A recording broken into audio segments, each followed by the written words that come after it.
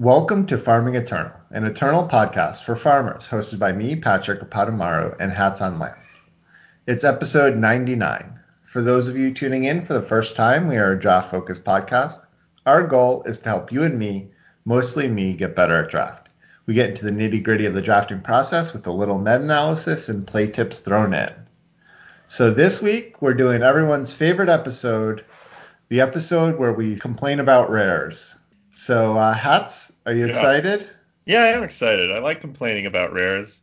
Um, I think without bombs in draft, it would get a little stale, but it never feels good when your opponent has some unbeatable card, and it feels great when you have it. And it adds a little spice to the whole thing.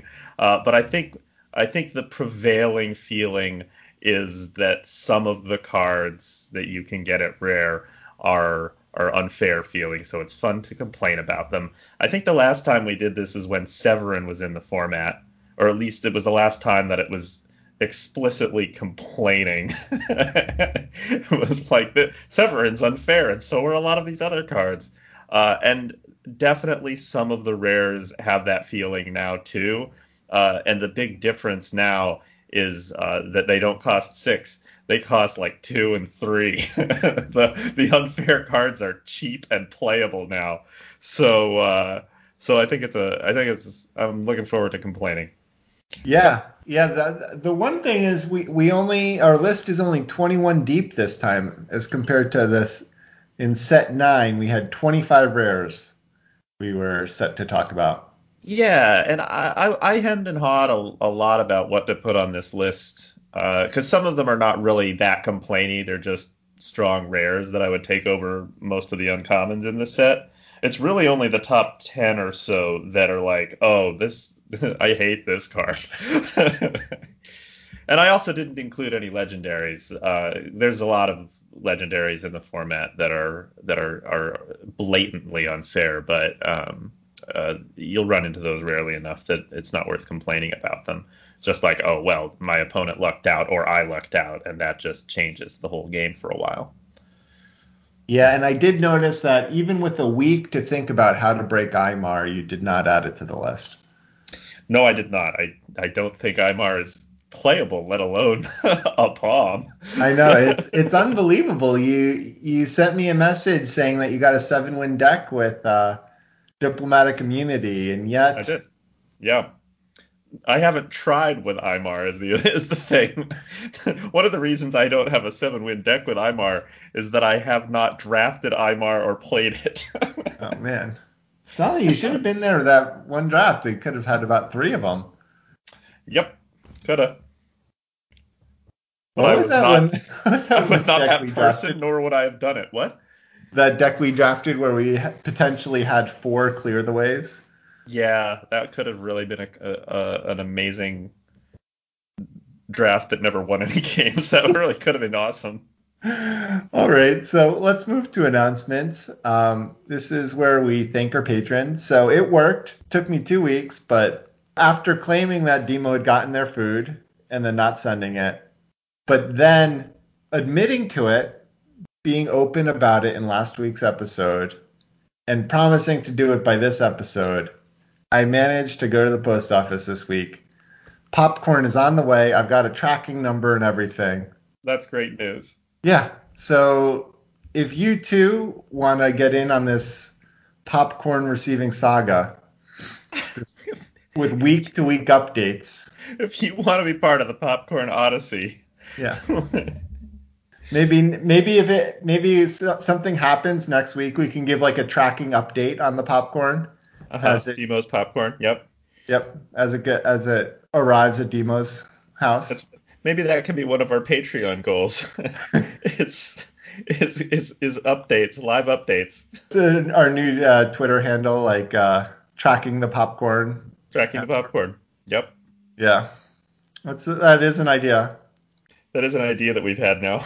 Yep. But considering it's been 4 weeks since you asked me to consolidate the tips and tricks of Revelations channels on the Discord, and I haven't done it yet, Yep. not feeling great about this. No, Like that motivational strategy isn't quite working. Not feeling great about me making a new Twitter handle. Okay. So that's not going to happen, but it is an idea that we've now stated. Yes. So who are our patrons? All right. So anyway, thank you, patrons. So thank you, Demo, Steve Irwin, Cotillion, Loki Trickster, Mercurio Blue, Abednego, Meagles, Madness, Darth Herman 2, Twin Hex, Judd the Homrid, Raven Dragon, Esrid0215, Sunblaze, Work Done Sun, and Yistout. Thank you. And the thing I appreciate most this week is one of the reasons I never check the Patreon page is because I just assume everyone will have canceled their subscription. And so I get very nervous going to the Patreon That's page. And guess okay. what? No one canceled their subscription recently. It was very exciting. That's very exciting. It was very exciting. I was so surprised. I was so surprised that No, every name I've read is still a patron. these are real fans of ours that enjoy our work. It's great, Yeah, it was and we heartwarming. appreciate I it. was heartwarmed. The one thing I have to mention is that it's very nice, but at least one of our newer patrons is now regularly complaining bitterly about the current draft format. So I feel a little bad. That isn't our fault. We didn't design the cards, but it's still a shame that the newest draft format isn't treating them well. But on other announcements, we did get the dates for the next draft open. We did? Oh, Yes. this is news to me. Yep. It is, I think, August 13th ish. Okay. Oh, well, It's that's a the, fair ways off. They have a chance to ruin this format completely by then. yes. It is 2 weeks after the Expedition Open, which is kind of close together because that's at the very end. It's like July 30th, August 1st kind of thing. That's kind of good news, though, because I mean, maybe I'm just spouting off without having read pertinent information, but if they change up the expedition format before the expedition open, they probably won't change it again before the draft opens. So the maybe bot packs won't be as much of a problem. Yes, I did think that, but then the two formats last time were weirdly close together too, and they managed to change that. So All right, well, we'll see what happens. we'll see what happens. But anyway, the dates are announced. It might not be August 13th. It's the weekend that's very close to that number. Okay, All right. Cool. So how was your draft week? Speaking of good. preparing for this draft open. Well, my draft week was good. I am doing well in draft. I am. I think last time we talked, I had been rank one and was struggling to compete to keep it a little bit because there were a few people um, playing and gunning for that position. I am Yeah, now. there was a new player, a name I hadn't seen before in rank two recently. Yeah, off the top of my head, I don't remember it, but I know who you're talking about. Um, I haven't actually played against them at all, as far as I know. So I think we're not on the same play cycle. But I am now solidly rank one for a few days. I've had a couple of 7-win drafts since reaching rank one, so it'll be tough to pass me. Yeah, I And noticed. okay, would you like to complain now about this? No, it's okay. I did it in Discord. I did it in Discord. Okay. What Patamar is referring to is that I was observing a game of his, and which he lost narrowly, and then I queued up Frustratingly.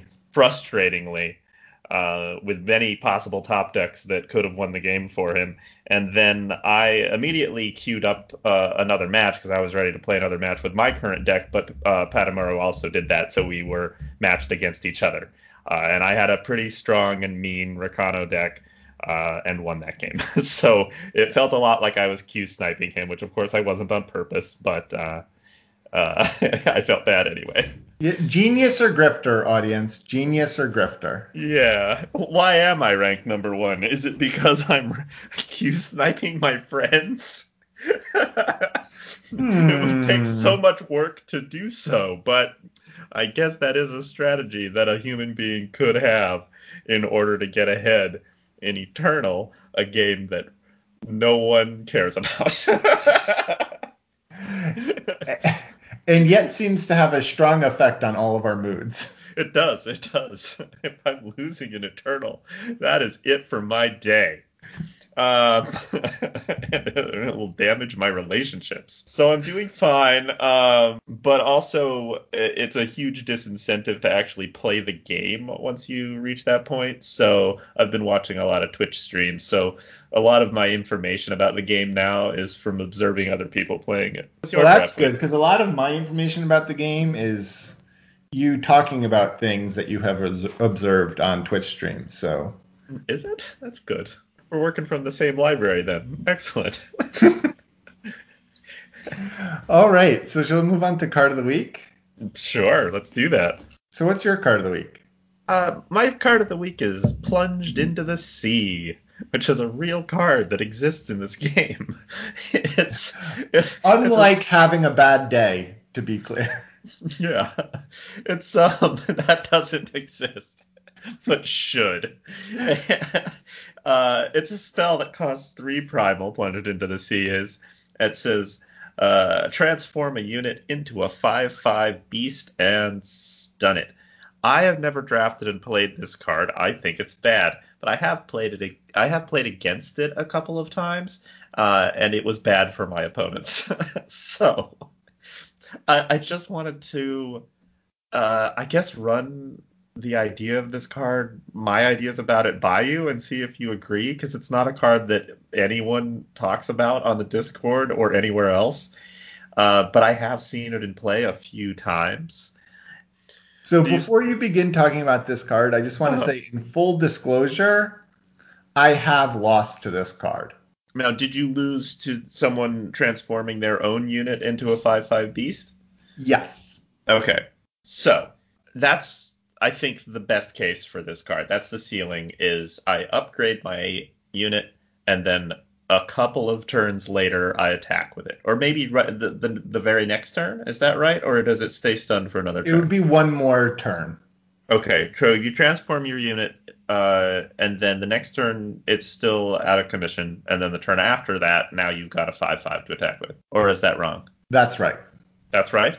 Okay, so that's a lot of time for a unit to be out of commission, and in a fast format like this one, I think that's often a mistake. The other thing you can do with it is if you have a tempo deck, you can stun one of your opponent's units and then try to win the game before the 5/5 comes back online to outclass your board. I have never seen anyone use it that way. It seems to be used as an upgrade. But the way I'm thinking of this card is that it's a little bit like Thorn Beast, which is a 3/3 for 3 shadow that says you can sacrifice a unit to give it +2/+2. So that's a 5/5 for 3 as well, but it's never stunned, and you can play it as a 3/3 for 3. and and I think if it also said uh, like you have to sacrifice a unit to make this, and also this comes into play stunned, I would not be taking Thorn Beast. So that's pretty much where I'm at with this card. Is that it's just too. It's using 2 cards to create a stunned 5/5 just is not worth it. The juice isn't worth the squeeze, you know. Yes. I think the fact that for me, uh, the legendary of the last set, I think, Thunderous and Snooze, or Snooze and Thunderous, Yeah. which was the 5 cost 8/8 with Killer that stunned itself when it came into play. Yep. That card always felt too slow for me, at least in the decks that I drafted. And I would often die with it stunned, or it would be killed because your opponent has 2 turns to deal with it. Um, and that I think is more impressive than Plunged into Sea.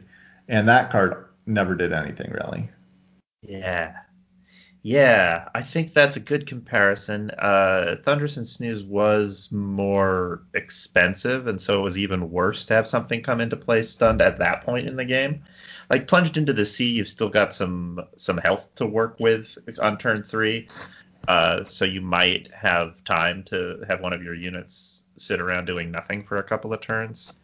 But still, I think this is an interesting card in the sense that it's kind of a trap for um, for players who want to play cool cards in draft, but maybe aren't evaluating them uh, to their highest potential. Because I looked at this card when it was spoiled, and I was like, "Oh, I kind of want this to be good, but there's no way I'm ever actually drafting and playing it." Yes. Yeah, I agree. I think what's the Ravenous Thornbeast is a really interesting comparison because, Ravenous Thornbeast sort of has the two modes that you described. You can play it as a 3-cost 3/3, or you can play it as a 3-cost 5/5 where you sack a unit. And Plunge into the Sea has this, in a similar vein, it has two modes. It can be sort of a tempo removal spell or a unit upgrade. But because the unit upgrade, like it's sort of bad at both of those jobs, so it doesn't really, the in one sense the flexibility is there, but you're still not getting enough out of it, I think, to make it worth it. Yeah, yeah, you get your choice of really bad cards. Yeah. um, it is a transform effect, though, so if they ever make transform a major theme in a future draft set and then put this in the draft packs, I'll be interested to play with it. Hmm. Like if both stun and transform are major mechanics, like then this would be a perfect thing to reprint for the draft packs. Yeah. Anywho, Well, I there are things like, create a copy of a transformed unit, in which case you'd just be getting a 5/5 that's not stunned or something. that's true. That would be a janky but awesome draft deck. Um, Um, so I have a bonus card of the week. Should we do that? We should do that first because it inspired yours, right? yeah, I think we can do this first. Yes. Yeah, so the bonus is not actually in is not actually a draftable card. It is the promo card that was just spoiled today. It's available to pick the day that we're recording this, and I just think it's interesting, and I'm hoping that it has an effect on draft in the future. So it's called Gem Blazer Cannon. It is a 3 fire +3/+3 weapon, a unit weapon. It says when the wielder attacks, Gem Blazer Cannon heats up. If it was already heated, it gets +3 strength and overwhelm this turn, then cools down. So it has two states. It's hot or it's cold. And that is a new currency that they've never had in the game before. And I am hoping that they just make this an actual mechanic and then put it in the next like major card release set and then it's part of draft because I think it's great. It reads really well. I know exactly what this does. Reading it, the cannon gets hot and then it has an effect and then it cools down. They can have some cool visual effects so you can see whether the card is hot or not. Awesome. There's all kinds of great things that they can do mechanic wise to make cards have that duality about them so that they can exist in two different interesting states. And I think that has a lot of potential for the future. Also, I don't know what I would take over this if this were actually in a draft pack. I'd be like, great, put all the Gem Blazer cannons in my deck. It's a 3/3 weapon for 3 that gets +3 strength and overwhelm every other attack. Cool. Yeah. Yeah, I am glad that this specific card is not in draft. Yeah, it would take over. So let's talk about your card of the week. Well, before we get to that, Okay. I do think it is a really cool mechanic, and I do hope they do something with that. The one they do this sometimes with the campaigns or these or these promos where they have these like cool cards with cool concepts that could work in draft. The one that comes to mind is this was from Homecoming, so quite a while ago, but Door Knocker, which was it was buffed, but so now it's a 3 fire +1/+0 weapon that says double damage. And then if you have no units, you can play Door Knocker wielded by a 0/3 helpful doorbot. So Yeah. for 3, you get a 1/3 with double damage. Yeah, and that would play well in draft to have weapons that came with wielders if you didn't have another unit to put them on. That's something that Magic the Gathering did a while ago, and who knows, maybe they did it again. I haven't played Yeah, Magic in a while. they actually brought back the living weapons in the newest Modern Horizons set. Okay. Interesting enough, but yeah, like this was a card where you're like, oh wow, that'd be really cool in draft, and like there's definitely like more design space, and I kind of expected them to build off of this because they put it in a campaign in a totally sort of not constructed playable state. Um, and so So, like, why does the card exist if not yeah, and so to? you would think it would be like for future, to sort of as a testing ground for future design, which it has not yet. But granted, they continue to make sets, so there's no saying it won't happen. And then with the new promo, I do think it's cool that they do sometimes play with the fact that it's a digital game and like rules can be slightly ambiguous or sort of flavorfully worded um, without too much consequence. And The yeah, fact that they had to introduce a new variable into the programming in order to make this thing work makes me feel like they should use it again. yeah, it kind of reminds me of the Magic the Gathering mechanic from Amonkhet. It's a little different, but exert, when you attack, you could exert, which in Amonkhet meant you sort of stunned your unit so it didn't untap the next turn, and then you would get a bonus effect. And while this doesn't like stun itself, it kind of has that like you can sort of choose to give it a different state, or actually even the new card Waxing and Waning Moon, where Yeah. you're a single card has this duality of states. So it definitely seems like a space they're playing more in. Yeah, and I like it. I like having cards.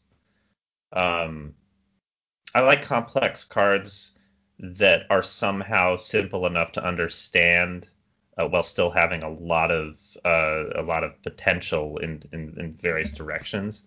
I don't know how to say that any more clearly, but like the Gem Blazer cannon is a pretty complicated card, but it's not complicated all at once. Like it's a card that starts simple and then is dangerous and then gets simple again. So it's not taking up a lot of mind space, but it's still a card that introduces a whole layer of strategy. So yeah, I hope they do more with it, and the story potential of having cards that are more powerful when they're hot like lends itself to sentinels. It lends itself to maybe some species of lava creatures. I think it is potentially really interesting. Yeah, and then as you mentioned, my card of the week is kind of inspired by this. You sent a few question marks when I posted this in the show notes, because the card I wanted to talk about this week was Heretics Cannon. And for those of you who don't remember, Heretics Cannon is from a long, long time ago, set 6, and it is a 6 cost fire card weapon that gives +2/+2 overwhelm, and when the wielder attacks, double its attack this turn.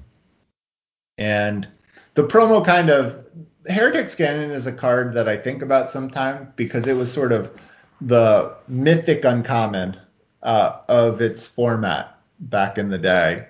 And it also has never come back. So it's the last time it was an expedition was October 6th, 2019. So almost 2 years ago now was the last time it could have possibly been in the format or draft packs. Yeah, it's a while. I remember Heretic's Canon because it was about the time when I got back into Eternal after a very, very long break. And it was the first time that I like decided to get good at draft, and Canon was the scourge of the format at the time. It was.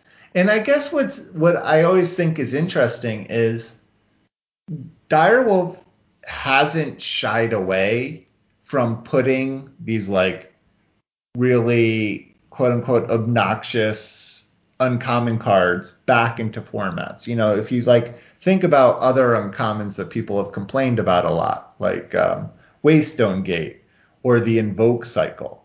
These are like cards, or even the displays. These are cards that have come back multiple times in boosted form in draft packs.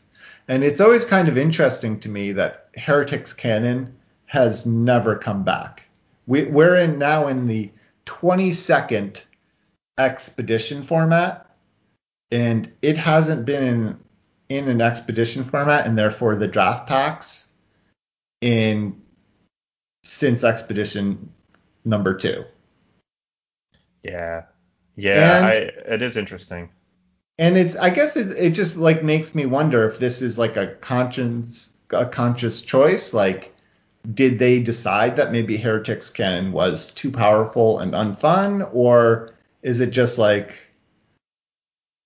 uh just like a card that would never, that I don't know. It just like makes me wonder, like, would it even be good now? It's still probably pretty good, but like 6 cost is also a lot as cards have gotten more powerful now too. Yeah, that's true. Um, but it is a card that immediately wins the game, so it's a good thing to have at the top of your curve. I can't even think of anything else that has quite the that much of an effect where it's almost certainly going to end the game as soon as you reach 6 power. I mean, I think the closest is this is 7 power, but would be Behold the Truth in this format, Yeah, yeah, which I those think are you're comparable. paying one more power for it, but is probably doing more damage than Heretics Cannon on average. Yeah, that's true. It does more damage, but at a certain point, you've done enough damage. Yeah. Because I remember Heretic's Cannon being pretty much exactly as likely to end the game as Behold the Truth is now. Yeah, and it's just kind of interesting to me that they haven't brought this back, but then they print what I guess I would consider an equally, if not more powerful card in Behold the Truth. Yeah, I guess maybe they thought that Behold the Truth took a little more work to be lethal. I'm not sure. Yeah. Yeah, and then so that what makes me wonder is like maybe, for a long time I thought like maybe they're not putting it in the format because it's was too powerful and unfun, this just makes me think maybe it's a forgotten card now.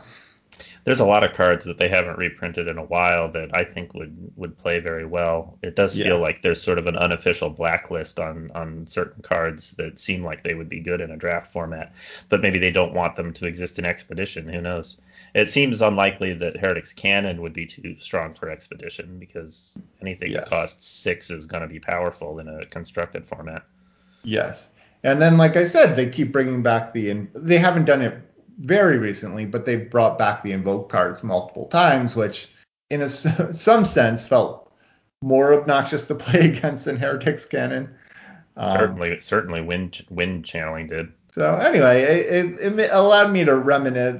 The new promo sort of made me reminisce about this card. And since we've been talking about nearly every single card in Revelations, I figured I would pick a card that was not in Revelations to talk about. Yeah, my only choice for card of the week is cards that nobody plays since we haven't already talked about them. Yeah, exactly. That's why I've been trying to pick cards that are either in the draft packs or haven't been seen in 2 years. Yeah. Next card of the week will be just will be just a Hearthstone card. Exactly. Next, we usually talk about our 7-win run breakdown because people have been posting 7-win lists fast and furious in the Discord. John Holio is actually off for the next few weeks, so I sort of like sending popcorn to Demo. I had the thought that maybe I would update the spreadsheet, but then reality hit, and I was unable to do that this week. Next week's not looking great either. All right. But we do have a link to the spreadsheet. Oh, I guess the spreadsheet's not updated, so there's no good news here. Yeah, there's no good news. The good news is you should join the Discord if you're not in it. And everyone's deck lists are posted there. So they're not in the spreadsheet yet, but you can scroll. Alabazoo, who's a Discord user, frequently, does a control F to see what cards are showing up in that channel. And that's a thing they like to do to help them decide on cards is see how other people are using certain cards when they come up in draft picks. So that is also a possibility. Either I have a lot more free time and figure out how to do this, and this is also not looking good, we have a shorter episode and so my editing time is less and then I have more free time. But if neither of those things happen, then we have to wait and hope that John Holyoke eventually comes back to us and starts updating. You have never been more missed, John. Never in your life. So the long and the short of it is that we don't have a 7-win run breakdown this week. We don't even have contributors because we don't know who contributed because we figured that out by entering their lists into the spreadsheet. So thank you everyone who has contributed, but you will have to wait to hear your name read aloud. Yeah, and Hats is 100% doing that list when John comes back. Holy sweet. Yeah, I will. I'll have some nice warm tea beforehand. I'll limber up. It'll be nice. Yeah, we're just gonna have one episode.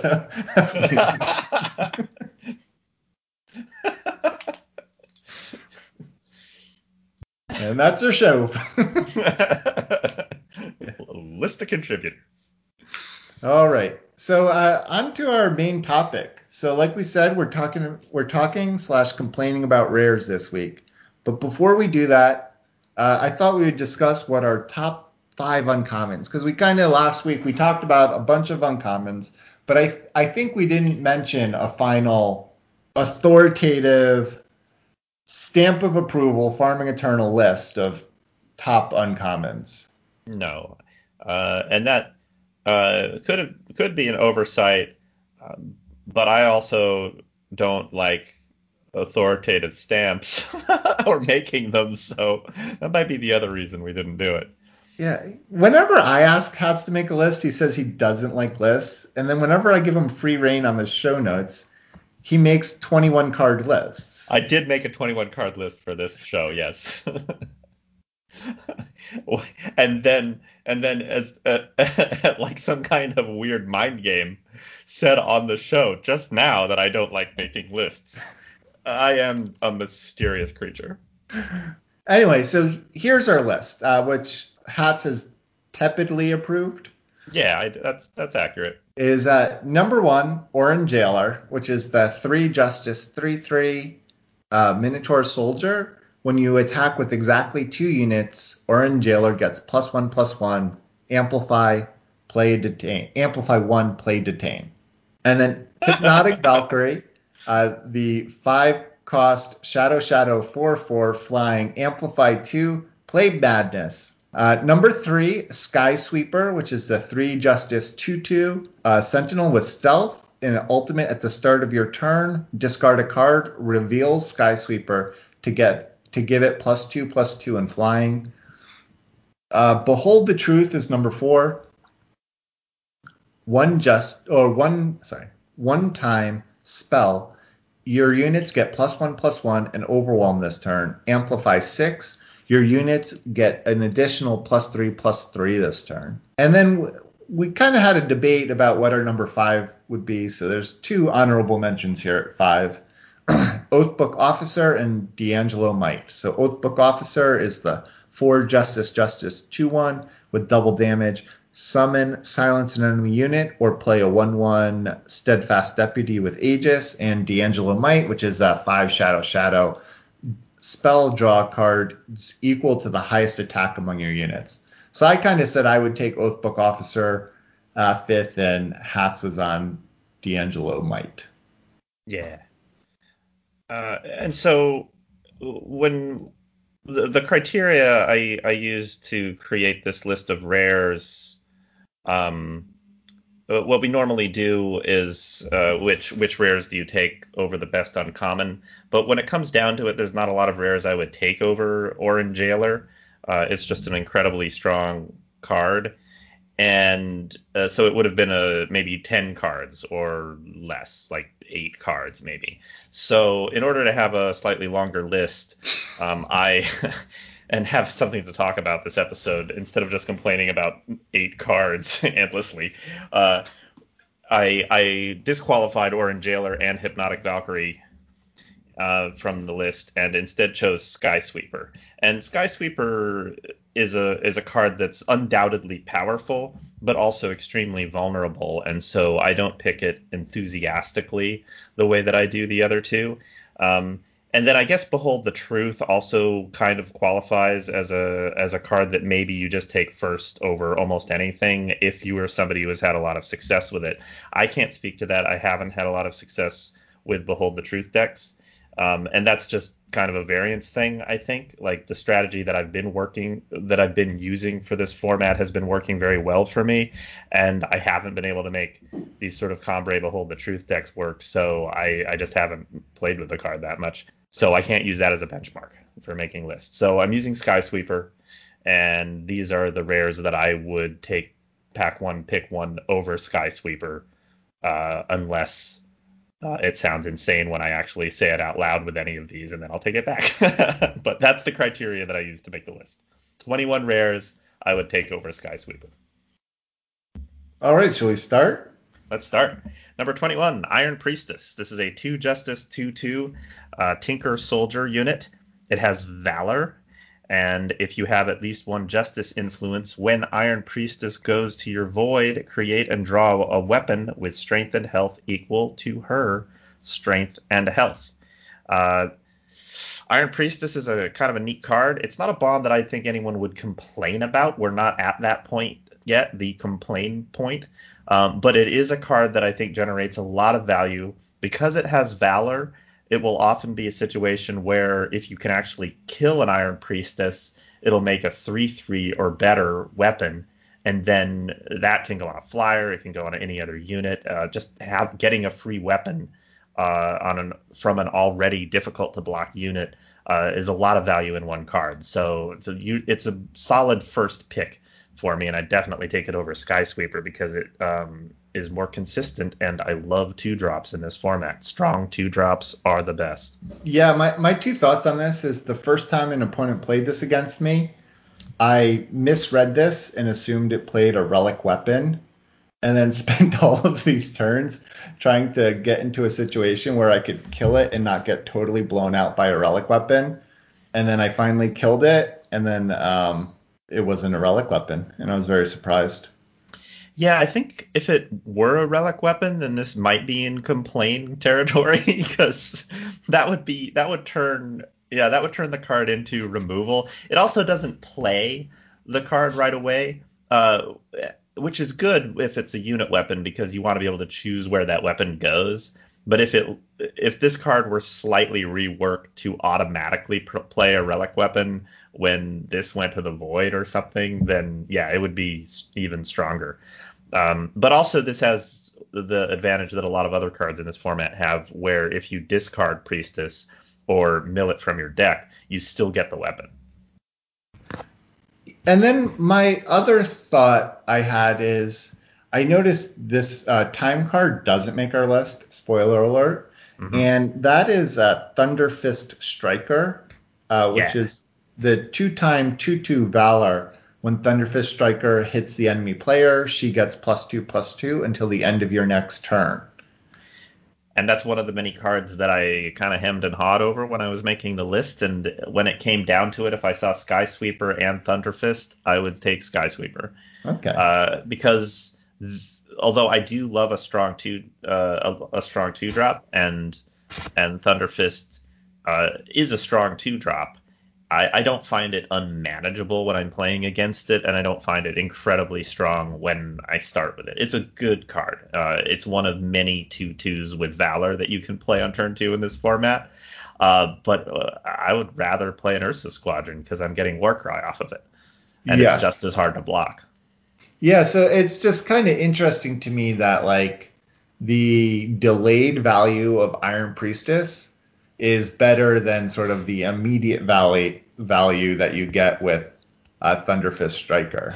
Yeah, and I think that plays into something that I mentioned last week, which is that I tend to value cards very highly that give me options. Like the fact that that Iron Priestess lets me adjust my aggressive strategy on a turn after it dies or goes to the void. Um, it gives it a lot of value in my mind because I can adjust to what my opponent is doing. I have two, like Iron Priestess gives me two chances to destroy my opponent's defense. Once on turn two, where they have to come up with something that blocks a 2/2 with Valor, and then again afterwards when I have my choice of where to put the weapon to make their blockers as ineffective as I can. Whereas Thunderfist has no options. Either it can attack or it can't. And once your opponent finds a way of dealing with it, it's done. That's all. That's the entire capability of the card. So in terms of raw power, it might be a little better than Iron Priestess, but for a drafter like me, where I am trying to increase my options and decrease my opponent's options, Iron Priestess is clearly a superior card. Yeah. Yeah, Thunderfist Striker is actually almost in one sense more similar to like a Barricade Basher in that like you play it, you if you can play it early, you hit it once and it's then a 4/4 Valor attacking you sort of have to attack every turn if you still want to keep your bonuses. And your So opponent also has the option, if they ever get a unit that they're willing to throw away as a chump blocker, to mhm. reduce the Thunderfist Striker back to a 2/2 because it has to actually hit the opponent's face to stay a 4/4. So your opponent always has that option to kind of turn the Thunderfist back into a threat that they don't have to worry about anymore. Whereas All with right. Barricade Basher, it just stays a 5/5, so they have to outright kill it to stop it from being a threat. That's true. Okay, so maybe it's not even as good as Basher. All right, so what's your next rare? Number 20, Justice Sketch. This is a power card. It comes into play depleted unless you have already played a sigil this game, and it has Amplify 5. Play a research lab, and it, of course, gives you Justice influence. Research Lab is a relic that lets you pay 5 once per turn to double a unit's strength and health. And I think this is the third best sketch. That's a spoiler for how many sketches I actually put on this list. Um, and it's a slow card, no question. 5 is a lot to pay, and often you can't even make the relic because you just need this thing as a power, and you need to be able to spend it. But on a stalled board, there is almost nothing other than actual Behold the Truth that I would rather have because Yeah. you will win the game if you have a research lab in play. You don't have to keep doubling the same unit. You can double wherever it makes your opponent's defense bad. It's and then every unit you draw is going to be a major threat because it doesn't take long to make even a very small unit way too big to handle. Yes. Exponential growth grows very fast. Yeah, yeah. This is I once you're like I've been in situations in this format where my opponent has a research lab and I don't have an immediate way to win the game, and those are the times when I'm like, this is I'm not going to die this turn or next turn or the turn after, but I think I'm gonna die. Yes. All right then. Yeah, it's actually well, yeah. I guess the interesting thing is the fact that you only have three sketches on here because initially um, the Discord at least seemed very high on the sketches, and Gunnar was talking about taking all five sketches incredibly high. I think the next one that I didn't quite put on the list that maybe I'm wrong about is the primal one, because it costs six and it draws a card each turn if you can afford the six, and it just feels like the format is a little too fast for that thing to actually mean anything significant. Plus, you have to be in primal to play it, and that's not, I guess you don't have to be in primal to play it. All the sketches you can splash. Um, but I haven't had a lot of luck in control. I would certainly play the primal one if I had a deck that I thought could stabilize pretty consistently. But it's not a card that I would first pick over Skysweeper, whereas Justice Sketch I would. Yeah. Okay. Number 19, Crackling Bobble. That's a 7 primal primal. At the end of your turn, draw a card, and it's a relic. Sorry. At the end of your turn, draw a card and deal its cost in damage to the enemy player. And I guess I just said that a card that costs 6 was too expensive and slow, but you only have to pay this once. And what I've noticed about control in this format, and you correct me if I'm wrong because I haven't drafted a lot of control, is that you kind of need a bomb, and the bomb probably has to be rare or legendary because they didn't put bombs at uncommon in this format. They didn't put very many of them. It's not like Waystone Gate and like the giant mandrake that bounces something. Like they didn't put finishers at the uncommon slot. Not very many of them anyway. So you kind of need something at the top end that really finishes the game. And Crackling Bobble does that. If they can't kill a relic, and there's not that many cards that directly kill relics, eventually Bobble is going to win the game. And what it does is that it takes the responsibility of winning the game off of your shoulders entirely. It will win the game on its own. It's drawing you an extra card every turn, and sometimes it's smashing your opponent in the face. So all you have to do after you've cast the Bobble is not die. It's a pretty effective way to win the game because now you can attack if you manage to get ahead on board, which you're likely to do because you're drawing 2 cards per turn. But you don't have to do it immediately. You've got the long game locked, and you don't have to put any more investment into it. Yeah, I think this is maybe the one of the first cards that I disagree with in the sense that I probably wouldn't take it over Skysweeper. Not that I don't think it's a strong card, but the main reason is just that I have found drafting slower decks so difficult that this is not the card that would cause me to draft a slower deck. Do you I know what I do know mean? what you mean. Yeah. Yeah, and you may be right. Like, how I feel about it right now is that I would take Bobble over Skysweeper so that I could draft that deck. And the missing ingredient for me in the slower deck is having a bomb like this to actually finish games with, because that's the difficult part, is finding a way to end the game. Uh, I'm not. It's not that hard to stabilize in this format. It's hard, but it's not like impossible. But maybe I will draft a Crackling Bobble or two, completely fail with those decks, and then change my mind. So it's a speculative pick for sure. All right, and then number 18 is Frontline Healer, which is the 3 3 Deadly Stealth Ultimate. When you take damage or play another unit with stealth, reveal Frontline Healer to gain 5 health.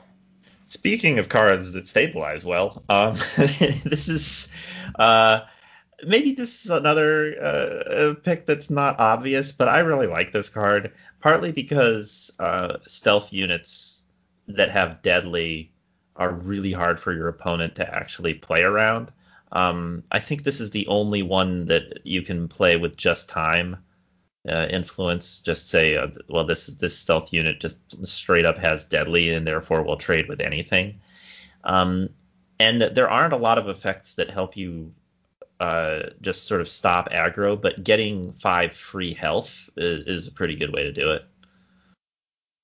Yes, I agree. It is cool that it kills something. Uh, the main problem with this is that it has the 2 health, so it's definitely not surviving a block. And depending on your color combination, I guess with time, the fact that you have the 3/3 stealth guy makes people less likely to hit ping you for 2.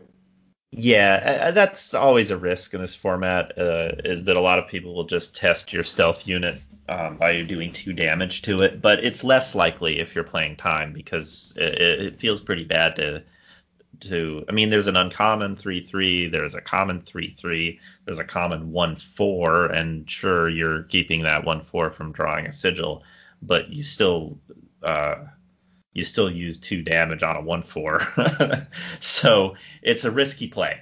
Yeah. It's not always a wise play to use a blitz stone on a time stealth unit. So they would be getting very lucky indeed to actually take this thing out. But also, if you end up just playing another stealth unit the turn after you play frontline healer and just gain the 5 life, and now you have a 3/2 deadly, that's still fine. They still have to deal with that thing. Yeah, no, I agree.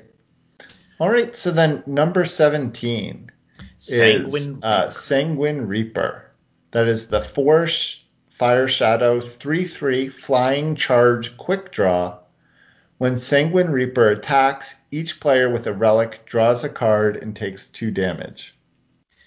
This is a pretty cool card. I haven't seen it in play a lot, but I've been impressed with it when I have seen it. It's a little silly for it to have quick draw because there's nothing else this exact size in the air in this format. Like there's no 3/3s that it needs to quick draw into. But it also doesn't need the word quick draw to be good. It's already a 3/3 flyer for 4 with charge. And then it's just immensely powerful if it's also drawing you cards. Uh, I've been in a situation where my opponent had a relic in play and they had a Sanguine Reaper, so they drew a card. But I also had a relic in play, and so I also was drawing a card when the Reaper attacked, and it didn't feel so great because I was being smashed in the face with a 3/3 flying charge unit. It's like, oh, good, I have an extra card. Also, it feels like a 5/3 is hitting me, so it's not. I don't know if the extra card is going to help. Yeah, it's kind of interesting. I've This was one of those cards where it took me a minute to appreciate its full value because while yes, this its text can happen, there aren't like a ton of relics in the format. And so I kept like trying to being like, I don't know if I should take this. I'm probably not going to get a relic. I have to have the relic in play. And then you're like, wait a second. This this is a 4 cost 3/3 with flying charge and quick draw. Yeah, Like, it doesn't need text. and I think that's one of the best reasons to have it on the list. Yeah, and it also plays very well with one of the easiest archetypes to draft effectively in the format, which is aggressive Stone Scar. Like if you're like Stone Scar, you can sort of go into speculatively because it's fairly common to just pick up a bunch of Skull Breakers and then enough filler in Shadow and Fire to still have a good deck. And if you've also got a Sanguine Reaper, that's exactly what you want to be doing, is to do a bunch of damage suddenly. All right, then number 16, So Prowling Amarok, which is a 2 cost fire primal 2/2. Summon give Prowling Amarok Aegis or quick draw. When you attack with exactly 2 units, it gets +2 attack. yeah, so this is Robo Wolf. This is a card that is being played and constructed, so there's got to be something to it. Uh, and I've had a couple of I don't know if I've mentioned yet on the podcast that I think Skycrag, when it's open, is the best deck in the format, but I'll stand behind that. And Prowling Amarok is real hard to stop. In constructed, you always give it Aegis so that it's a hard unit to remove with a spell. In limited and draft, you probably give it Quick Draw. And then the first time it attacks, you're probably attacking with another unit. And a 4-2 with Quick Draw is incredibly hard to block, and then it gets worse. Yeah. So I actually had this in one of my Skycrag decks, and if they couldn't kill it immediately, it won the game. Because it's an immensely hard card to not die to once it gets rolling. And it Yeah. Yeah. costs 2. Unto. I agree that giving it quick draw is definitely the play. It's really interesting because I've been playing the that throne deck that the Barbarian Camp brought to this last draft, or the Throne Open this past weekend, which is a Fire Time Primal, and it um, has Prowling Amarok in it. And I didn't watch the whole Throne Open, but a couple of the matches I did watch, someone was playing this deck, and I forget who it was off the top of my head, unfortunately. But they kept giving it, like, immediately giving a quick draw every time. And I was, like, really surprised because when I've been playing the deck on ladder, I almost always give it Aegis because I'm so scared it will die. Um, and I can't imagine on ladder in most cases wanting to give it just quick draw. But I do agree that if you are playing this on ladder, even though you're always giving it Aegis more or less, when in draft, you should definitely give it quick draw. There's so many fewer ways to kill it in draft. Yeah. And there certainly are ways, but the question is how dangerous your 2-drop is if they can't kill it right away, and this is one of the most dangerous. Yes. But All not right. so oppressive that I would complain about it. We're not at the complain point of the rares yet. Yes. Though I could imagine you, it is two colors, so which puts it a little lower down the list, but this is definitely complainable. I'll certainly complain about it if my opponent kills me with it. All right. So next, Time Sketch. Time Sketch is a power card. It generates time influence. It's depleted unless you've already played a sigil this game. And it has Amplify 4, play a Training Camp. And Training Camp is a relic where once per turn you can pay 4 to make a 2/1 soldier.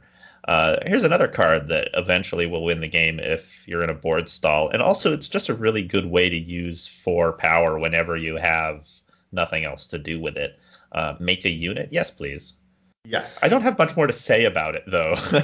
That's what it does. Is it makes infinite 2/1s, and is a great card to have in your corner if you aren't able in any situation where you're not trying to win the game quickly. It's pretty good. It makes jump blockers. Yeah, and then weirdly enough, because it's a power, even if you are trying to win quickly, this is such a low deck building investment that it's still worth picking up early. It is, yeah, and it's splashable. It can be the only time card in your deck because it pays for itself. Is just sort of extra value in your deck without taking up a deck slot. That's why all of the sketches are good. I agree. And you think, man, paying four for a 2/1 is a lot, but if it has no deck building cost and you get into a board stall and then you start flooding the board, that is a great way to push through that last point of damage. Yes, indeed. All right, then next. Number 14, Dashing Scoundrel. So this is a 3 time 2/2. It is a Bard Rogue. So I guess dual focus class. I have no idea. Oh, I was just trying to be cool and like use Dungeons and Dragons terminology, and then I realized I don't actually know it. I don't know the terminology. Forget that happened. Anyway, it's a Bard Rogue. It has charge. It's a 2/2 for 3 time with charge, and it says your attacking units have deadly. I think it's important to say that this unit does not need to be attacking in order for your attacking units to have deadly. You have a lot of options with the Dashing Scoundrel. You can charge with it, and then it will have deadly itself. You can top deck it and then attack with everything but the Dashing Scoundrel, and everything will have deadly. You can throw the Dashing Scoundrel in there if you feel like it. Um, Giving attacking units deadly is very strong. It says all of them, all of your attacking units. So anything that was too small to attack into your opponent's blockers is now a good attacker. And the large units that have Overall. deadly when they're attacking are mean that they will kill everything that blocks them. There's no way to like double or triple block them and only lose one unit. They'll kill all of them. So it's a Yes. very, very, very, very strong ability. And I think that there's not like we're probably getting to the point where I'm taking this over Hypnotic Valkyrie. I still probably take Orange Jailer first, but we're getting close here. Yeah, it's interesting that you have this card, I think, so high up because I have a feeling that the general populace might be lower on this card, at least based on some of the conversations that have been happening in Discord on Waxing Moon, where people are sort of debating how strong that card is. And people have sort of been talking about the deadly mode of that card being unimpressive and not liking Waxing Moon. And Dashing Scoundrel is like half of a Waxing Moon on a stick. Yeah. Um, I mean, but let's. I am sort of in your camp. I have found that giving all of your units deadly is a very powerful effect, especially when you're drafting decks like we've been talking about the last couple weeks with like a lot of 1 and 2 drops where you can sort of get a lot of units on board. And then if your opponent tries to stabilize with a couple big blockers, this suddenly makes all of your early plays relevant again, which has felt very powerful in my opinion. Yeah, and the fact that you don't have to risk the card itself in order to keep giving your attacking units deadly means it just makes it even stronger. All right, then number 13 is Twisted Farmer, which is the 2 shadow 1/3 with ambush. Amplify 1, play a 1/1 mandrake that dies at the end of your turn. Been pretty impressed with this card. It sort of doesn't look that strong, because it makes units that don't stick around, but it scales extremely well. Anything that says Amplify 1 on it should be considered potentially very, very strong. um, and also, it's almost impossible to play around. There's not a lot of ambush units in the format, so you can get people pretty good with this. And it's also a very granular card in the sense that you make all of the 1/1 mandrakes that you have power for block with just as many as you need to either stay alive or kill just the units that you want to kill. And then on your next turn, you attack with everything that survived. Just do damage, as much go wide damage as you can, and and then your mandrakes die, having done quite a bit of work for you. Uh, Yes. it, and also, occasionally, you can even sacrifice one of them to get additional value, although sacrifice is not a theme that's supported in this set very well. But if after the next draft packs shake up, they do sort of push the sacrifice theme a little more, and I wouldn't be surprised if they did, because I'm a little surprised that they didn't already. Put some marsh dragons in there, then Twisted Farmer will be an even better rare. Yeah. Yeah, I think the key thing to realize with Twisted Farmer is that they do not die at the end of the turn. They die at the end of your turn. Yes. Yeah, you So get one turn of blocks and one turn of attacks with them. Yeah, and I think that has really made this card a lot more powerful. It's also one of my favorite cards to play with. What's it called? Glenn Shortcutter, the one drop 2/1. Path Cutter.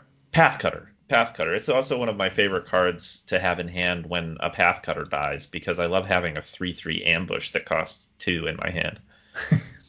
That is that is good, yes. Yeah. So the farmer can eat something all by itself. Anyway, it's a good card. All right, then number 12 is Fire Sketch, which, like all the sketches, is a power. It comes into play depleted unless you've played a Sigillus game, and then it has Amplify 3, play an Inferno Tower, and then gain a Fire Influence. And then if Inferno Tower is a relic where you can pay 3 to exhaust a enemy unit. This card is so obnoxious. It's my favorite sketch, partly because it's so cheap. You can sneak in the 3 costs to make the Inferno Tower pretty easily, and then the Inferno Tower itself is hugely oppressive on the board because your opponent has to play as though they have one fewer blocker than they have for the rest of the game. It's just card advantage. Um, it it makes your opponent's life very very difficult, and and that's exactly what Fire wants to be doing in this format. There's a lot of ways to make your opponent's blockers ineffective, and so you probably have some of those in your deck already. And so anytime you have 3 power available, you can probably do 2 of those effects in one turn. You get, your once you reach 6 power, you can play your Bard. I can't remember the name of any cards. The 4/1 that exhausts a unit. Yeah, it's almost like having everything have charge or something. Your opponent just has to play as though they're down a unit constantly, so it makes it hard for them to race. It makes it hard for them to defend themselves. It's a very effective card. I maybe should have had it even higher on this list because I found that once I have an Inferno Tower in play, it's going to be really hard for me to lose that game. And then also the fact that it has Amplify allows it to double up on itself. That's right. And on 6 power, you can play 2 of these, and then your opponent might as well not ever have blockers again. Number 11. This is a 3 primal 2/3 soldier, Hidden Crusader. When Hidden Crusader is revealed on your turn, draw a card. If he's revealed on the enemy turn, play a 2/2 soldier. Yes. So this is unapologetically my favorite card in the set, and I don't know why exactly. It's just so elegant. It's a card that always gets way more value than you paid for. Let's say this card didn't have stealth, and it was just either one of these modes. So it's a 2/3 for 3 that draws a card. Great. That's one of the best cards you've ever played in draft. Or it's a 2/3 for 3 that makes a 2/2 when it comes into play. Great. Best card you've ever played in draft. The fact that it has stealth and then you have some amount of control over which one of those effects you produce, awesome. This is one of the reasons I get into Primal in this format, is I get an early Hidden Crusader, and then I'm like, probably going to win this draft if I can consistently make this thing. It doesn't win the game immediately. Like, you can't call this a bomb. It's the kind of card that because you played it, you win the game 5 turns later. Yes. Yeah, this is kind of an interesting card because it's such incremental value. Like, it's definitely better than most commons and uncommons, but not in a flashy way. And it's just that it's like its base rate is just so much higher than those cards. But yeah, it's kind of an interesting card. I think the fact that this is number 11 is kind of a testament to the fact that there aren't too many bombs in this format. No, there aren't. We're getting to them in about 2 more picks here, but But yeah, no, this is a card that I'm excited about, but you wouldn't call it a bomb, and it doesn't take over the game by itself. Once it's had its effect, either it's drawn a card or it's made a 2/2 soldier, it's you don't your opponent doesn't have to worry about it in any big way anymore. But it does for a 3 drop, it does tend to take over the game at Hmm. that point. Like that's the point where the game shifts in your favor if you play the Hidden Crusader, especially if they were foolish enough to like blitzstone it or something. They're like, ooh, I see a stealth unit. Let me try to kill it and take away its reveal ability at least if I can't kill it. Not great with the Hidden Crusader because now you're getting hit with 2 units next turn. Yes. All right, then number 10 is Undercover Enforcer, which is the 3 cost, uh, sorry, what is it called? Not neutral, factionless.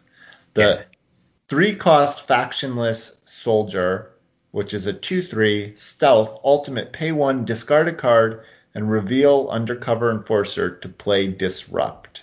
So this is only this high on the list because it is factionless, and so I'm very likely to take it high. But I do love the card. It lets you turn any card in your hand into a disrupt. Disrupt either silences a unit or destroys a relic, and those are useful abilities. There's a fair number of relics in this format that you just sort of want to get rid of. But also just being able to silence a unit whenever you feel like is good. If this card gets revealed, then you don't get to use the ability, which is a shame. But the fact that it's factionless it means that I'm probably never going to cut it from any deck, which means that picking it up high is probably a pretty good strategy. Yeah, no, I buy that argument. I think before this conversation, I probably wouldn't have had it that this high, but I do like the fact that it is a powerful factionless card, and therefore you should pick it appropriately high. Yeah, it's a little like the sketches in that sense. None of the sketches would be this high if they weren't essentially colorless cards. Yes, exactly. All So I right, guess so this next number pick is going to be nine. a controversial one because we've mentioned it before, but I think I can stand by this card being genuinely a bomb. This is the point at which I think we can start complaining for real because I hate losing to this card so much. And this is Waxing Moon. So Waxing Moon is a 4 Shadow relic that says your units have deadly. At the end of the enemy turn, transform Waxing Moon into Waning Moon, which says at the beginning of your turn you draw an extra card and take 1 damage. So this is a card with duality. On every other turn, your units have deadly, and on every other turn, you draw an extra card and take 1 damage.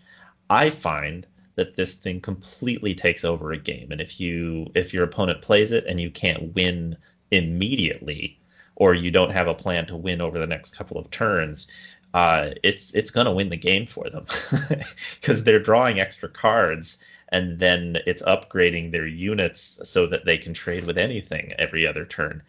I found that that's very hard to play around. And it also feels real bad to lose to because it just sort of sits there being obnoxious. Yeah, you can, listeners can go to our Discord and read the conversations about this where some people are down on the card, but I agree with you wholeheartedly that this card just seems so good and plays so well. Sort of like everything we said with the time card, like the units have deadly immediately, so you get to play this a space if you're able to. If you have a lot of useless units on board, they are now useful because they have deadly and can attack in.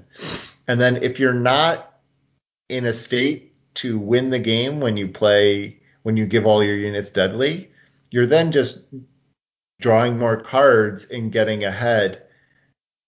And um, it fuels itself. So it's like you get to next turn draw 2 cards, play them, and then the turn after, those 2 cards now have deadly. Yeah, yeah, that's how it plays. I agree. it seems like if you have this in play for a couple of turns, then it's really hard to lose if your deck is any good at all. Yeah. And they have deadly until the end of the enemy turn. Yeah. So So you can play this, attack with everything but one of your units, leave that one back, and it's got deadly for your opponent's attack, so you can trade with whatever their biggest unit is. So they probably can't attack you. It's yeah, very good defense for a card that doesn't have a direct effect on the board. I agree. It is a card that I am a fan of. So I would say that this is a bit like a site that doesn't that just continually casts two spells over and over again. yes, I think And that is a great analogy. Um, the one thing that a site has that this doesn't is a site absorbs some damage for you often, which this will not. that's But true, on the other hand, your opponent can't get rid of this, more or right? less. Yeah, it's an indestructible site that won't tempt your opponent to attack it. So, actually superior to a site in that sense. All right, so what's your number 8 then? Now we're talking about more classic bombs. This is Valise Bear Rider. 4 primal 4/4. When you attack with exactly 2 units, they get +1/+1 and overwhelm this turn. You draw a card, then discard a card. And it's an elf soldier, for some reason, not a bear. Clearly a bear, not actually a bear. Anyway, I've seen some debate on streams about whether this is a bomb or not, and I think that's silly. It's card selection and an attack boost and overwhelm.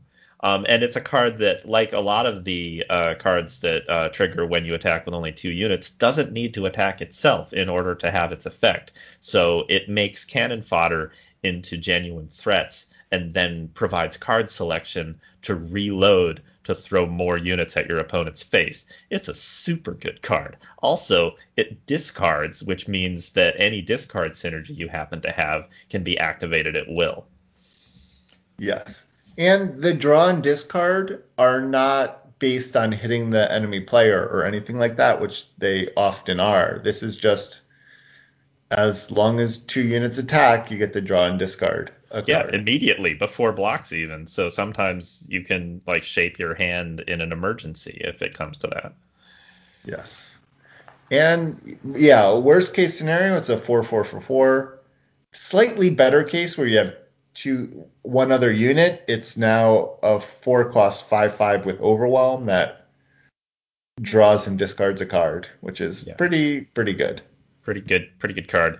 I guess the downside is that it is a primal card and it does require 2 primal influence, so you're definitely playing primal if you play this in your deck.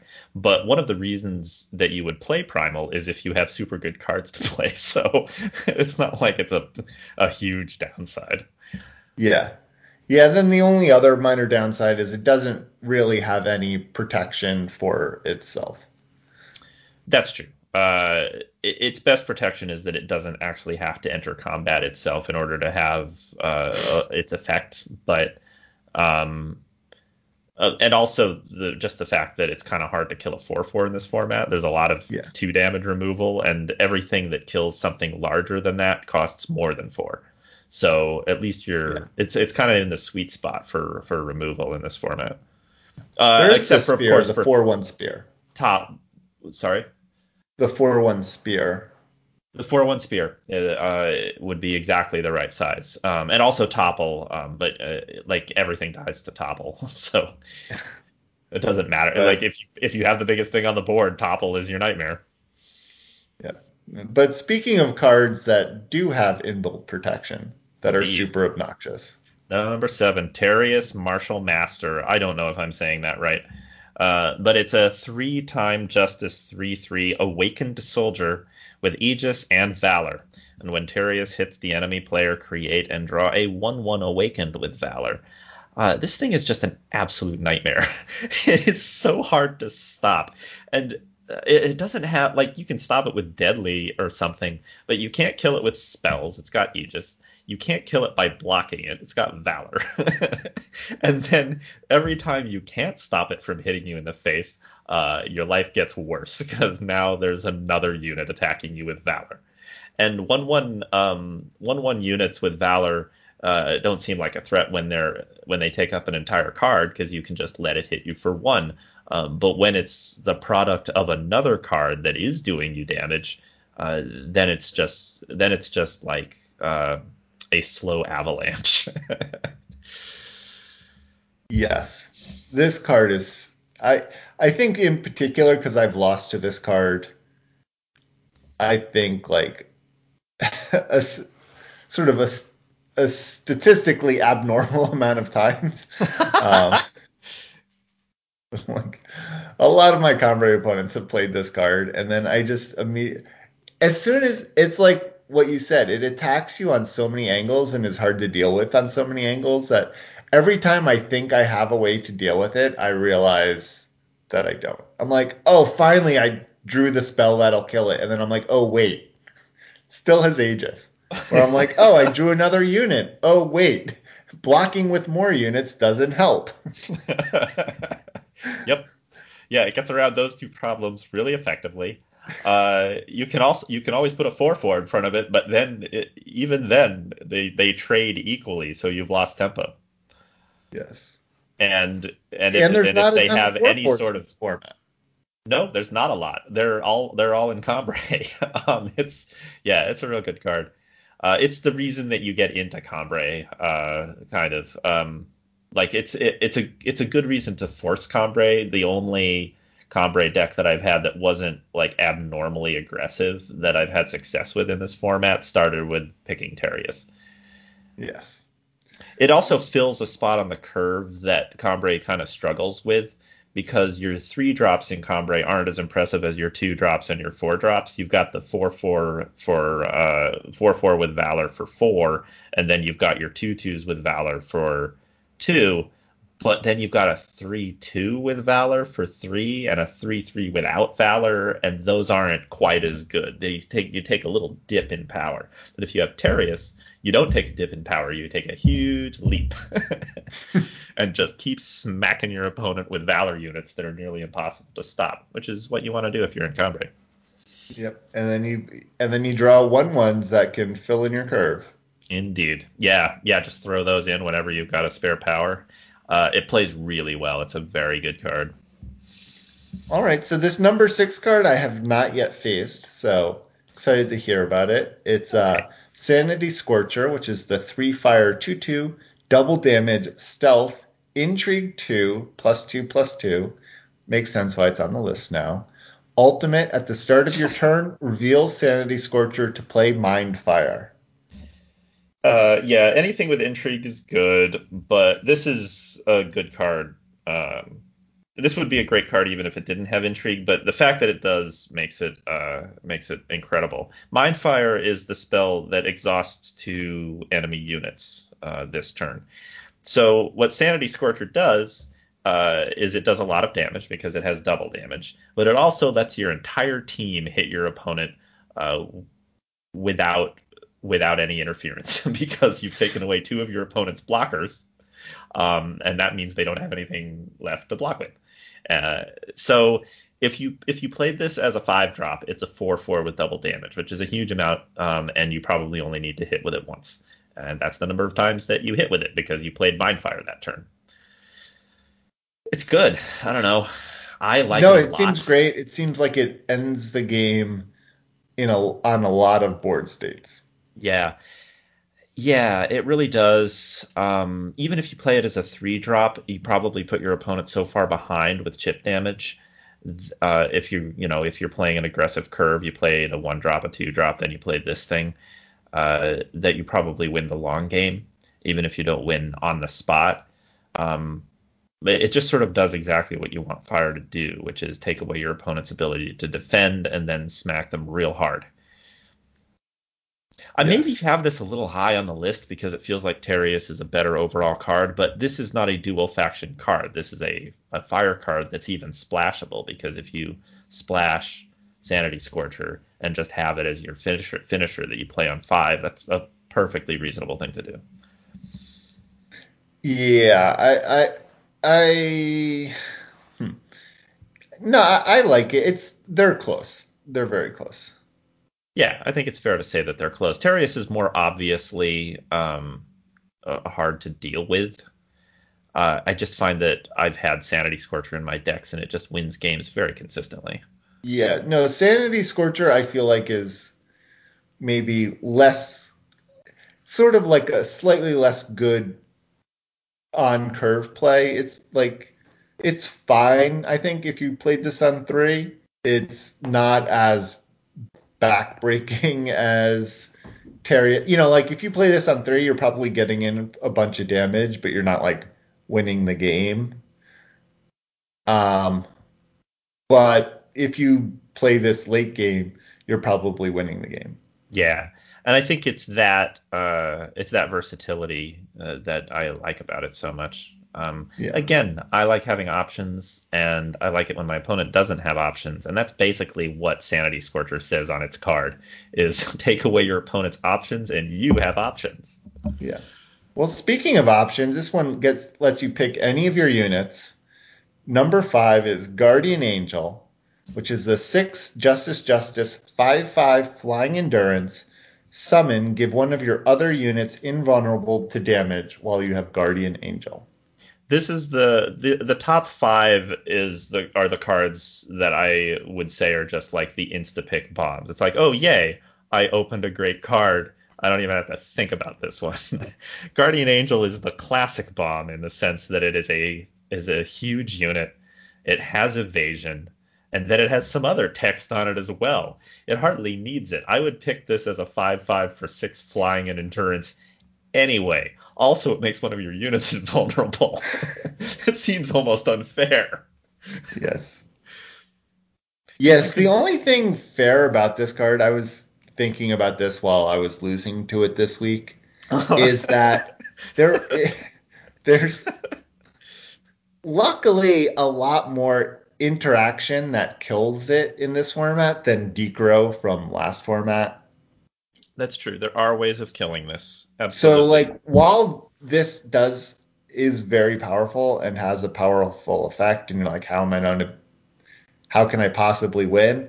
Like unlike Decro where there was literally no way to kill it, there's potentially a way you could deal with this card. Yeah. Yeah, Guardian Angel doesn't get harder to kill as time goes on, but Dichro did because it would get regen and it was impossible. Uh, and this doesn't dominate the board by itself the way Dichro does, except that because one of your units has invulnerable, it can now block forever. So it kind of does dominate the board, but just in a slightly different way. But you're Yes. right. There's a lot more removal that can kill this in this format. And so therefore it doesn't feel like it's just invulnerable. But that's why it's number 5. Yeah. Yeah, and what's interesting is it's still great because it still often will have some effect the turn it's played because you do give a unit that's invulnerable that probably was on the board already that can get a sort of free attack. Um, so it's definitely a very strong card. Yeah. All right, number 4. Number 4 is Azrog.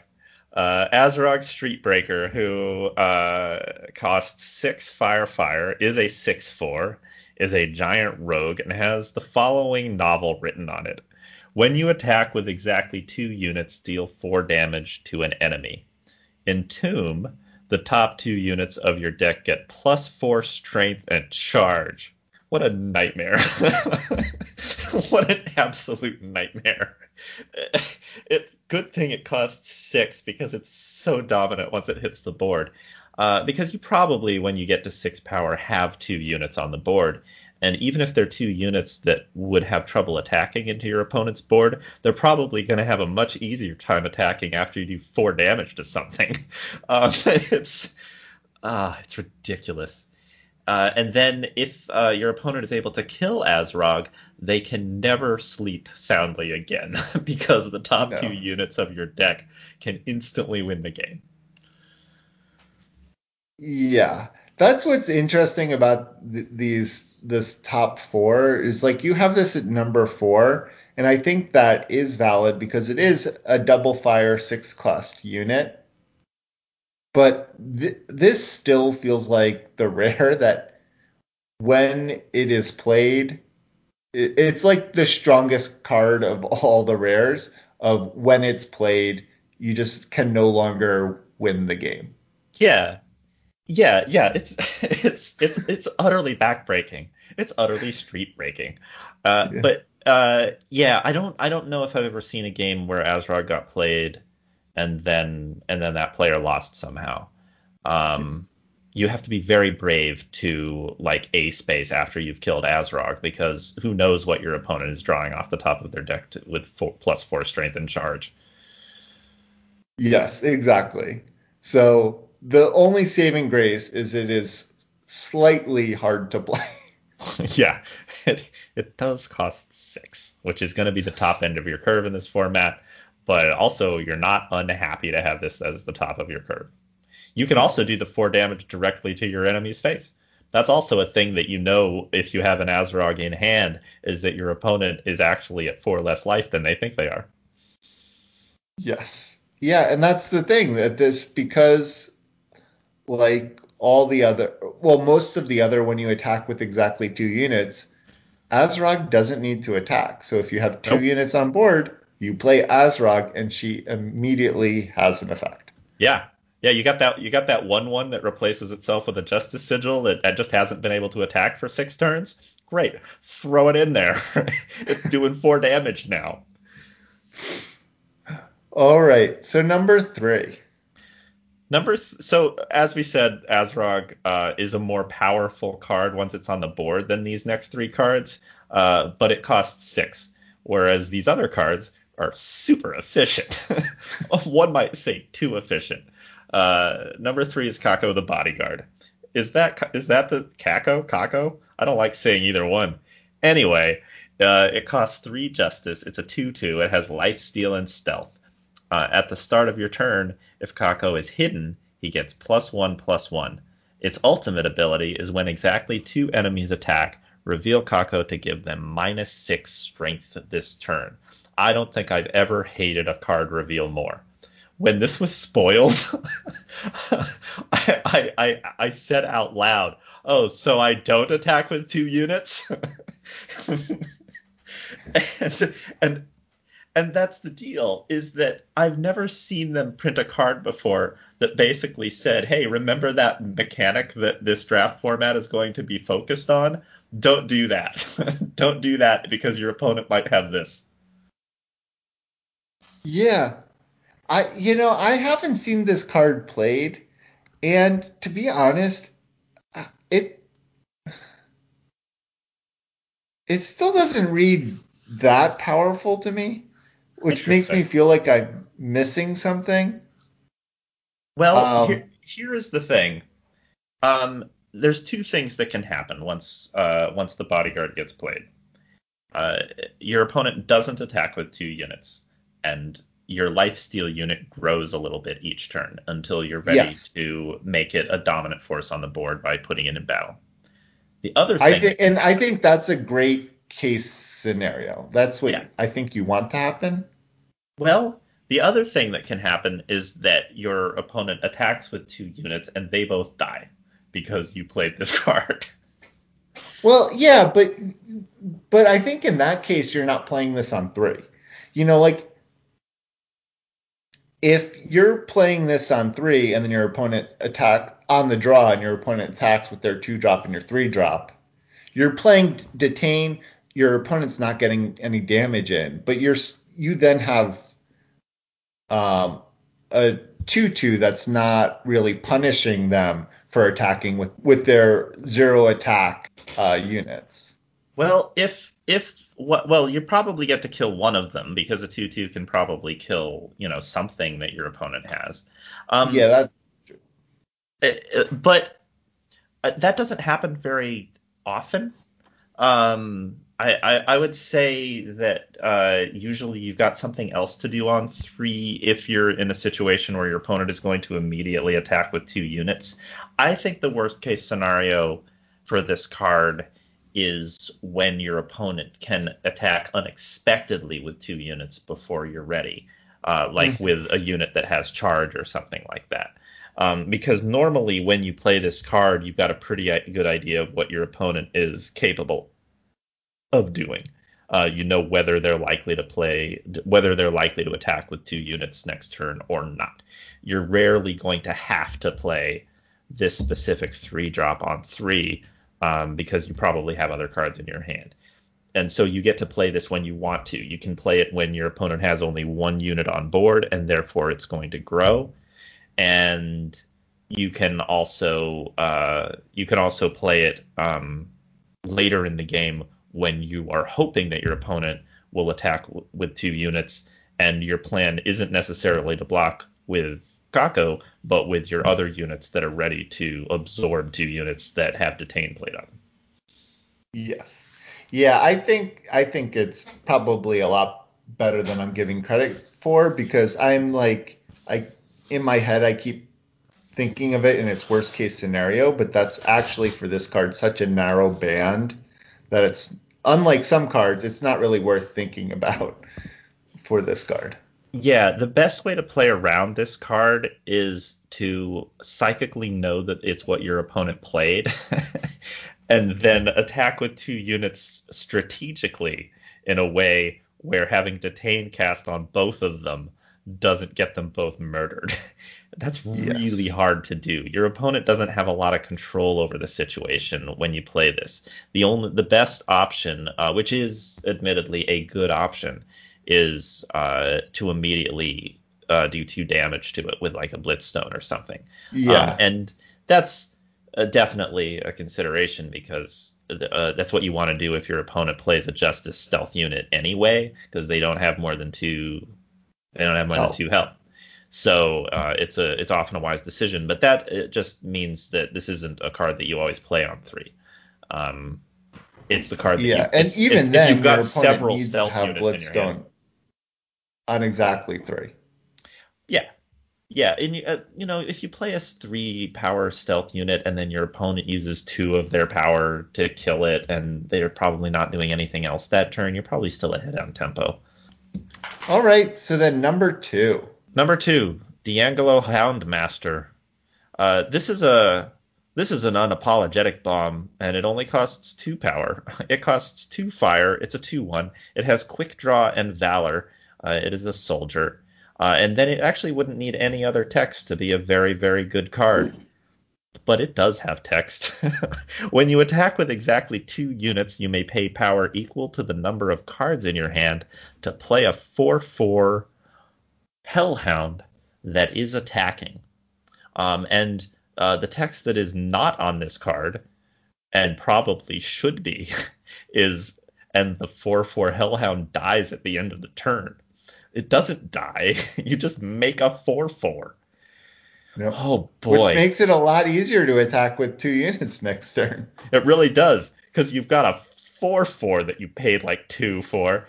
Oh man. I don't think there's a card in the format that I windmill slam faster than this, except of course for our number 1 card. But Houndmaster is insane. It's impossible to block itself because it has quick draw and valor. You have to come up with something that has 4 health.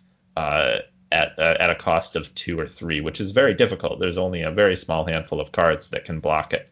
So, unlike a lot of the other cards that require you to attack with 2 units, it can just jump in there itself most of the time. Any combat trick makes this thing indestructible.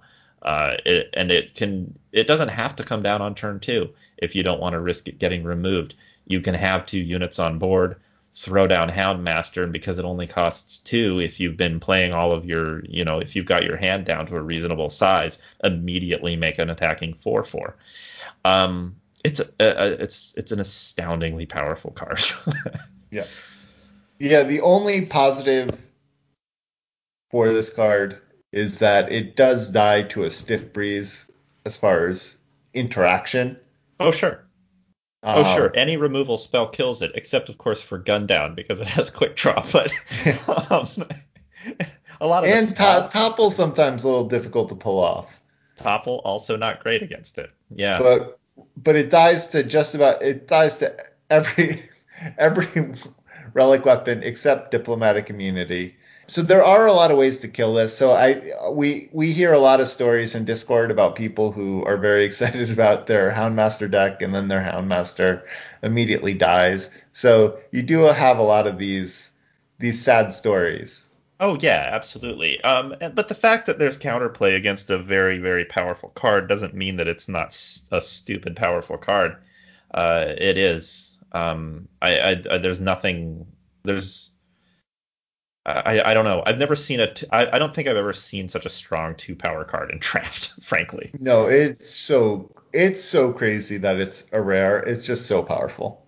Yeah, this could easily be a legendary, and you'd be like, good. I don't ever want to face this thing.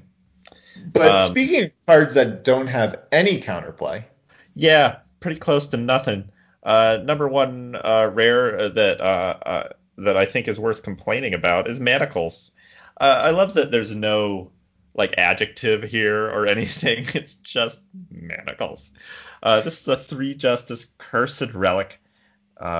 When you summon it, you stun two enemy units. They stay stunned while you have manacles. When either one of them readies or dies, sacrifice manacles. What? Why? What is my commentary? It's a removal spell for two units that costs three. That seems fair, right? yeah, and they didn't even give us anything. Like you said, they didn't add sacrifice as a theme in Nope. this version. Not a We didn't particularly get support their theme. perennial favorite draft pack card of siege provisions. Nope. That would have been a good way to destroy manacles. But instead, there's hardly any cards that ready a unit. There's the uncommon well laid trap, which I actually like having in my deck just in case somebody plays manacles. But I've never actually had that interaction happen in one of my games where I get to destroy my opponent's manacles with a well laid trap. But in the draft packs, there's nothing that kills this. Their Thorn Beast is boosted, so you can free one of your units by killing the other one, which is still doesn't feel great. Um, there's stuff like Burnout that could potentially, get your opponent. You sacrifice the smaller unit and bring the other one back into play, but those things are unlikely. Uh, it's a really difficult card to play around, and you can play this thing on turn three and win the game because of it. If your opponent got a strong start, you can completely negate their start with manacles and start hitting them with your own stuff. But also, you can just get rid of their two biggest units later in the game if you top deck it. Or you can get rid of their two biggest units later in the game if you've been planning to do so for several turns. It gives you a lot of options, and all of them result in your opponent losing the game. Yeah, and there's just like not a lot of units with Not a lot endurance of at units have lower endurance. rarities. Nope. Very few units have endurance. Hardly any in Revelations. And then there's only a small handful in the draft packs. It essentially just says this card kills two of your opponent's units permanently. And that's like 90% of the games that you play this in, maybe higher than that, because I've rarely seen manacles broken. I guess they thought that by putting an extra way of killing the card like on the card that it sort of balanced it automatically, but they have to actually put those cards that fulfill those requirements in the game so that we can use them. Because this right now plays as just an I win the game card for three power. And there's absolutely nothing I would take over it in any situation because it's also splashable because it only costs one justice. Yeah.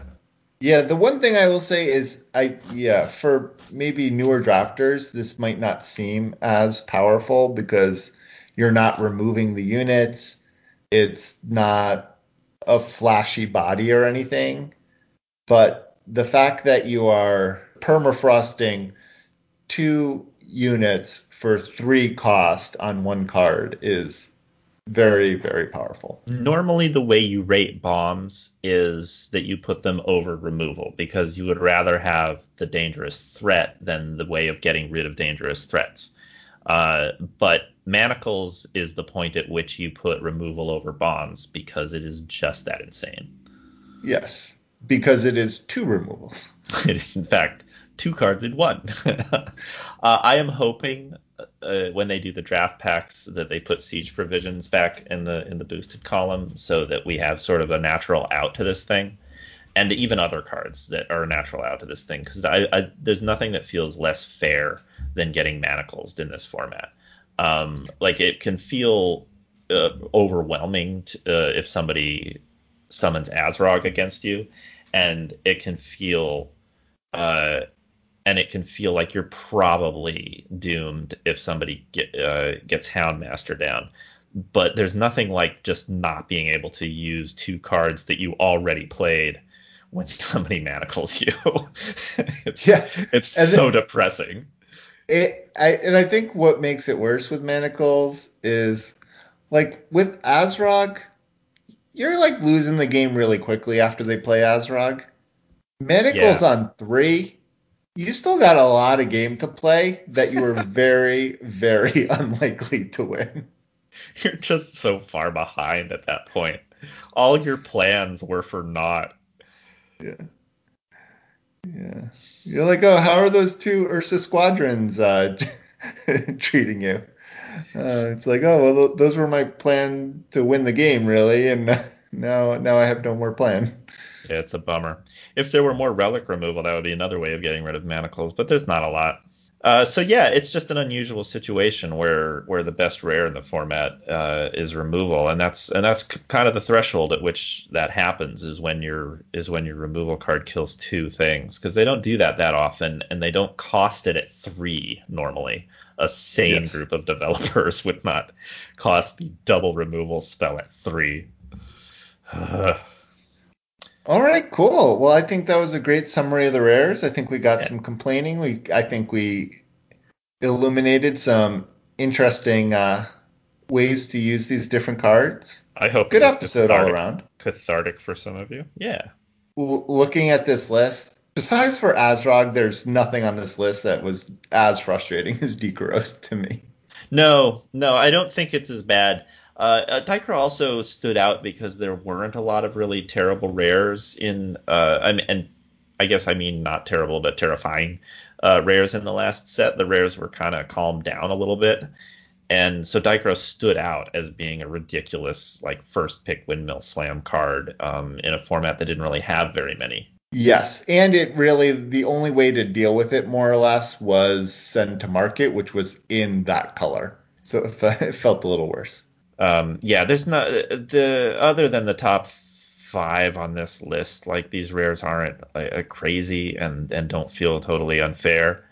Um, but I guess it does feel like the bodyguard shouldn't be Kako. The bodyguard shouldn't be this high on the list. But I found that it plays um, like it's punching way above its weight. So because you did mention diplomatic immunity, I do want to just briefly say that I did keep my promise and draft a diplomatic immunity and put it in a 7-win deck. In fact, it was a 7-0 deck.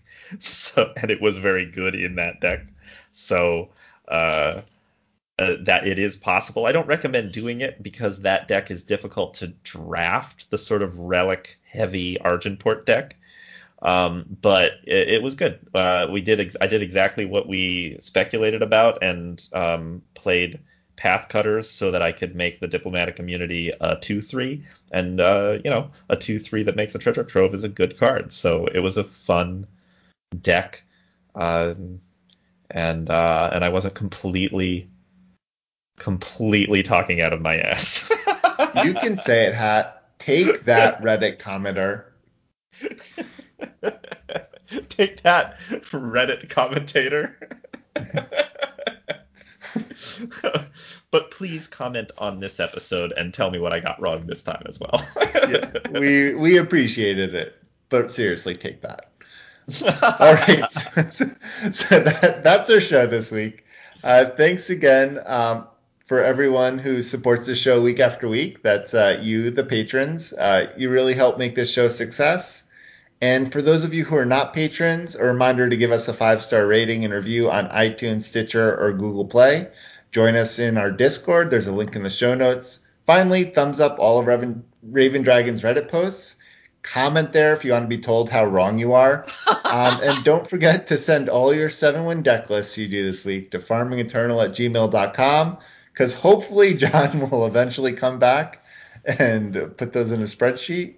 And So we are remember to going to keep have on some farming. statistics. Remember to keep on farming. Have a good night. Goodbye.